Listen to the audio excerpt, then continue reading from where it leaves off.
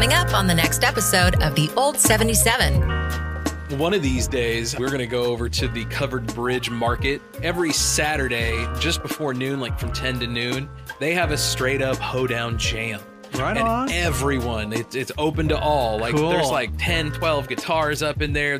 Last time I went, there was a dude on an electric guitar. Nice. There's a gal playing the harp.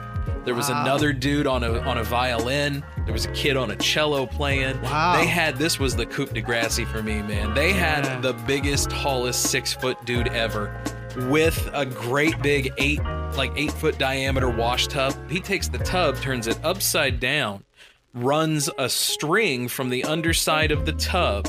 It comes up, and then on top of the tub, he puts like a broom handle, right? Wow. This string then comes all the way up, and at the very top, he tapes it super tight.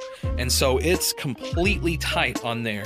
He's got the string running from the tub, which has now become his resonator, going up the stick, and he's holding on to it, playing it like a bass. Wow. And it sounds just like a bass. Dude, you gotta... And it doesn't matter what you play on it because there's only one note, but it sounds, if you do it right, you can just pluck that thing the whole time, and that's what he did. Wow. It was amazing. I need to see a video of somebody doing that. It was so cool. Yeah. I've always heard about that, but I had never seen it until that.